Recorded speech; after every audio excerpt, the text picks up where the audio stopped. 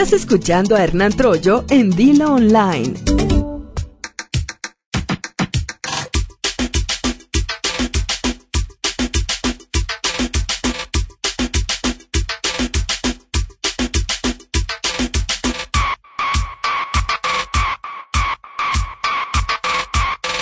Y aquí regresamos con algo de información que a lo mejor es un poco trillada. Bueno, más bien el tema es muy trillado. Se ha hablado mucho respecto a Gerardo Ortiz y la polémica que ha causado el asunto que despertó todo esto, que es un video que hizo.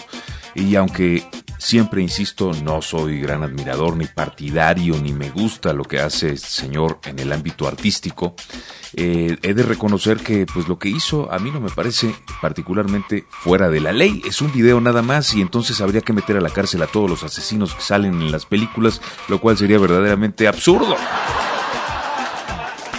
Pero bueno, la ley la está haciendo de tos, pues porque les conviene. Como es un tema de la violencia contra las mujeres, que permite que algunos de los politiquillos lleven agua a su molino, pues entonces hacen como que hacen y mientras, pues lo que hacen pues es meter a este señor al botellón. Pero hasta eso salió pronto, estuvo detenido únicamente unos cuantos días, 48 horas por ahí aproximadamente, lo detuvo la policía. Ya sabes cómo se las gasta la policía, ¿no? Que son puras finas personas, estos de la policía en México, luego de pagar una fianza. Bueno, primero lo agarraron en Guadalajara. Y a lo mejor no está bien dicho, lo agarraron, pero mejor digamos que lo detuvieron. Si no, luego van a decir también que, bueno, para que no se preste a malas interpretaciones. Y ahí estuvo el domingo 17 de julio en el aeropuerto de Guadalajara. Luego pagó una fianza de 50,000 pesos, que son unos $2,700, y el músico de 26 años salió en horas de la tarde del domingo del reclusorio preventivo de Puente Grande al que fue trasladado durante su arresto. Mira, decimos arresto como se usa en los Estados Unidos, porque en México se habla de detención, de detenidos, ¿no? Como si, a ver tú, alto ahí. Y ya quedan detenidos. Bueno, pues ya salió. El cantante de música regional mexicana tenía una orden de aprehensión en su contra por el delito de apología del delito. Pues sí. El cual le fue imputado a causa del polémico video del que todos ya hemos hablado. Bueno, todos no, pero muchos sí. Esa es la información más reciente respecto a Gerardo Ortiz. Respecto a Julio Iglesias, fíjate que supimos que sufrió una caída. Pues ya sabes, ya a esta edad tú, sopas y que... Y don Julio, a lo mejor le estaba entrando al don Julio, ¿verdad?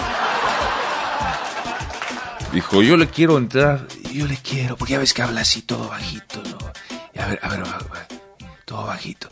Julio Iglesias dijo, se me antoja brindar por Julio con don Julio. Y sopas, a lo mejor sí, pero eso es todo, no pasó a mayores, se cayó por ahí, lo atendieron. Bueno, a esa edad ya sí puede ser una cosa peligrosa. Se anda uno rompiendo un hueso. Y luego respecto a la hija de Valentín Elizalde, lo que yo quiero comentar, me gustaría, por primera vez, pues tratar de apegarme a la ética periodista, a pesar de que ni soy ético ni soy periodista, y hacer un intento al menos de no hacer leña del árbol caído. Imagínate tú a una niña que es una víctima de las circunstancias de la situación, y lo que quiero comentar de ella es que lo toman las revistas de chismes pues para hacer notas escandalosas y vender revistas. La publican en una de sus notas que como que la hija de Valentín Elizalde quedó traumada por el asesinato de tu madre. Ay, no, tú, ¿de veras?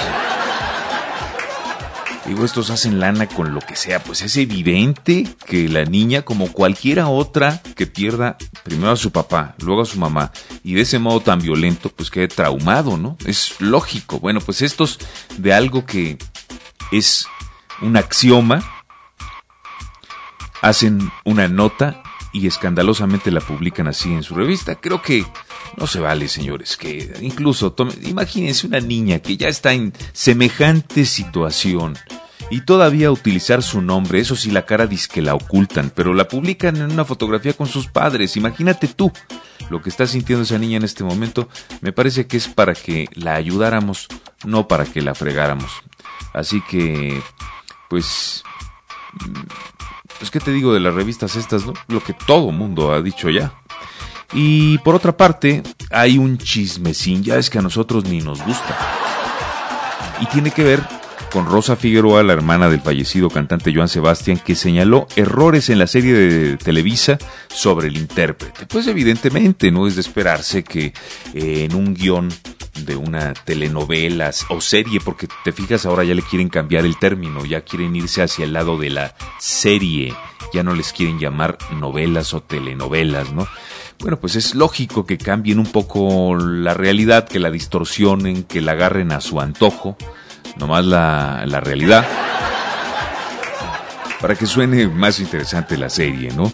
A un año de la muerte de Joan, su hermana Rosa fue entrevistada por Ventaneando y durante la charla expresó: quiero desmentir a Televisa ante tu medio, le dijo a los de Ventaneando, porque mi padre, no, entonces esta no, la Rosa no era su hermana, era su hija. Mi padre no era alcohólico. Nos han lastimado, nos sigue lastimando esta televisora. Ahora, también es cierto que la televisora pues contrató a 2 de los hijos de Joan Sebastián para que incluso participaran en esta serie, pero pues no le llamó a todos, y a lo mejor eso fue lo que no le gustó a Rosy, ¿verdad? Puede ser, no sabemos, pero ese es el chisme. Y como a nosotros ni nos gusta, pues ahí está y te estamos dando cuenta de ello.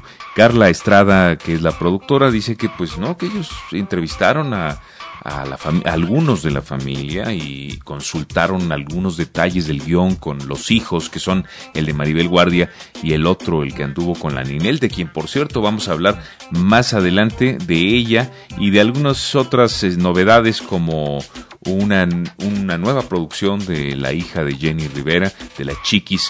Bueno, esto y más al regresar aquí en Dilo USA.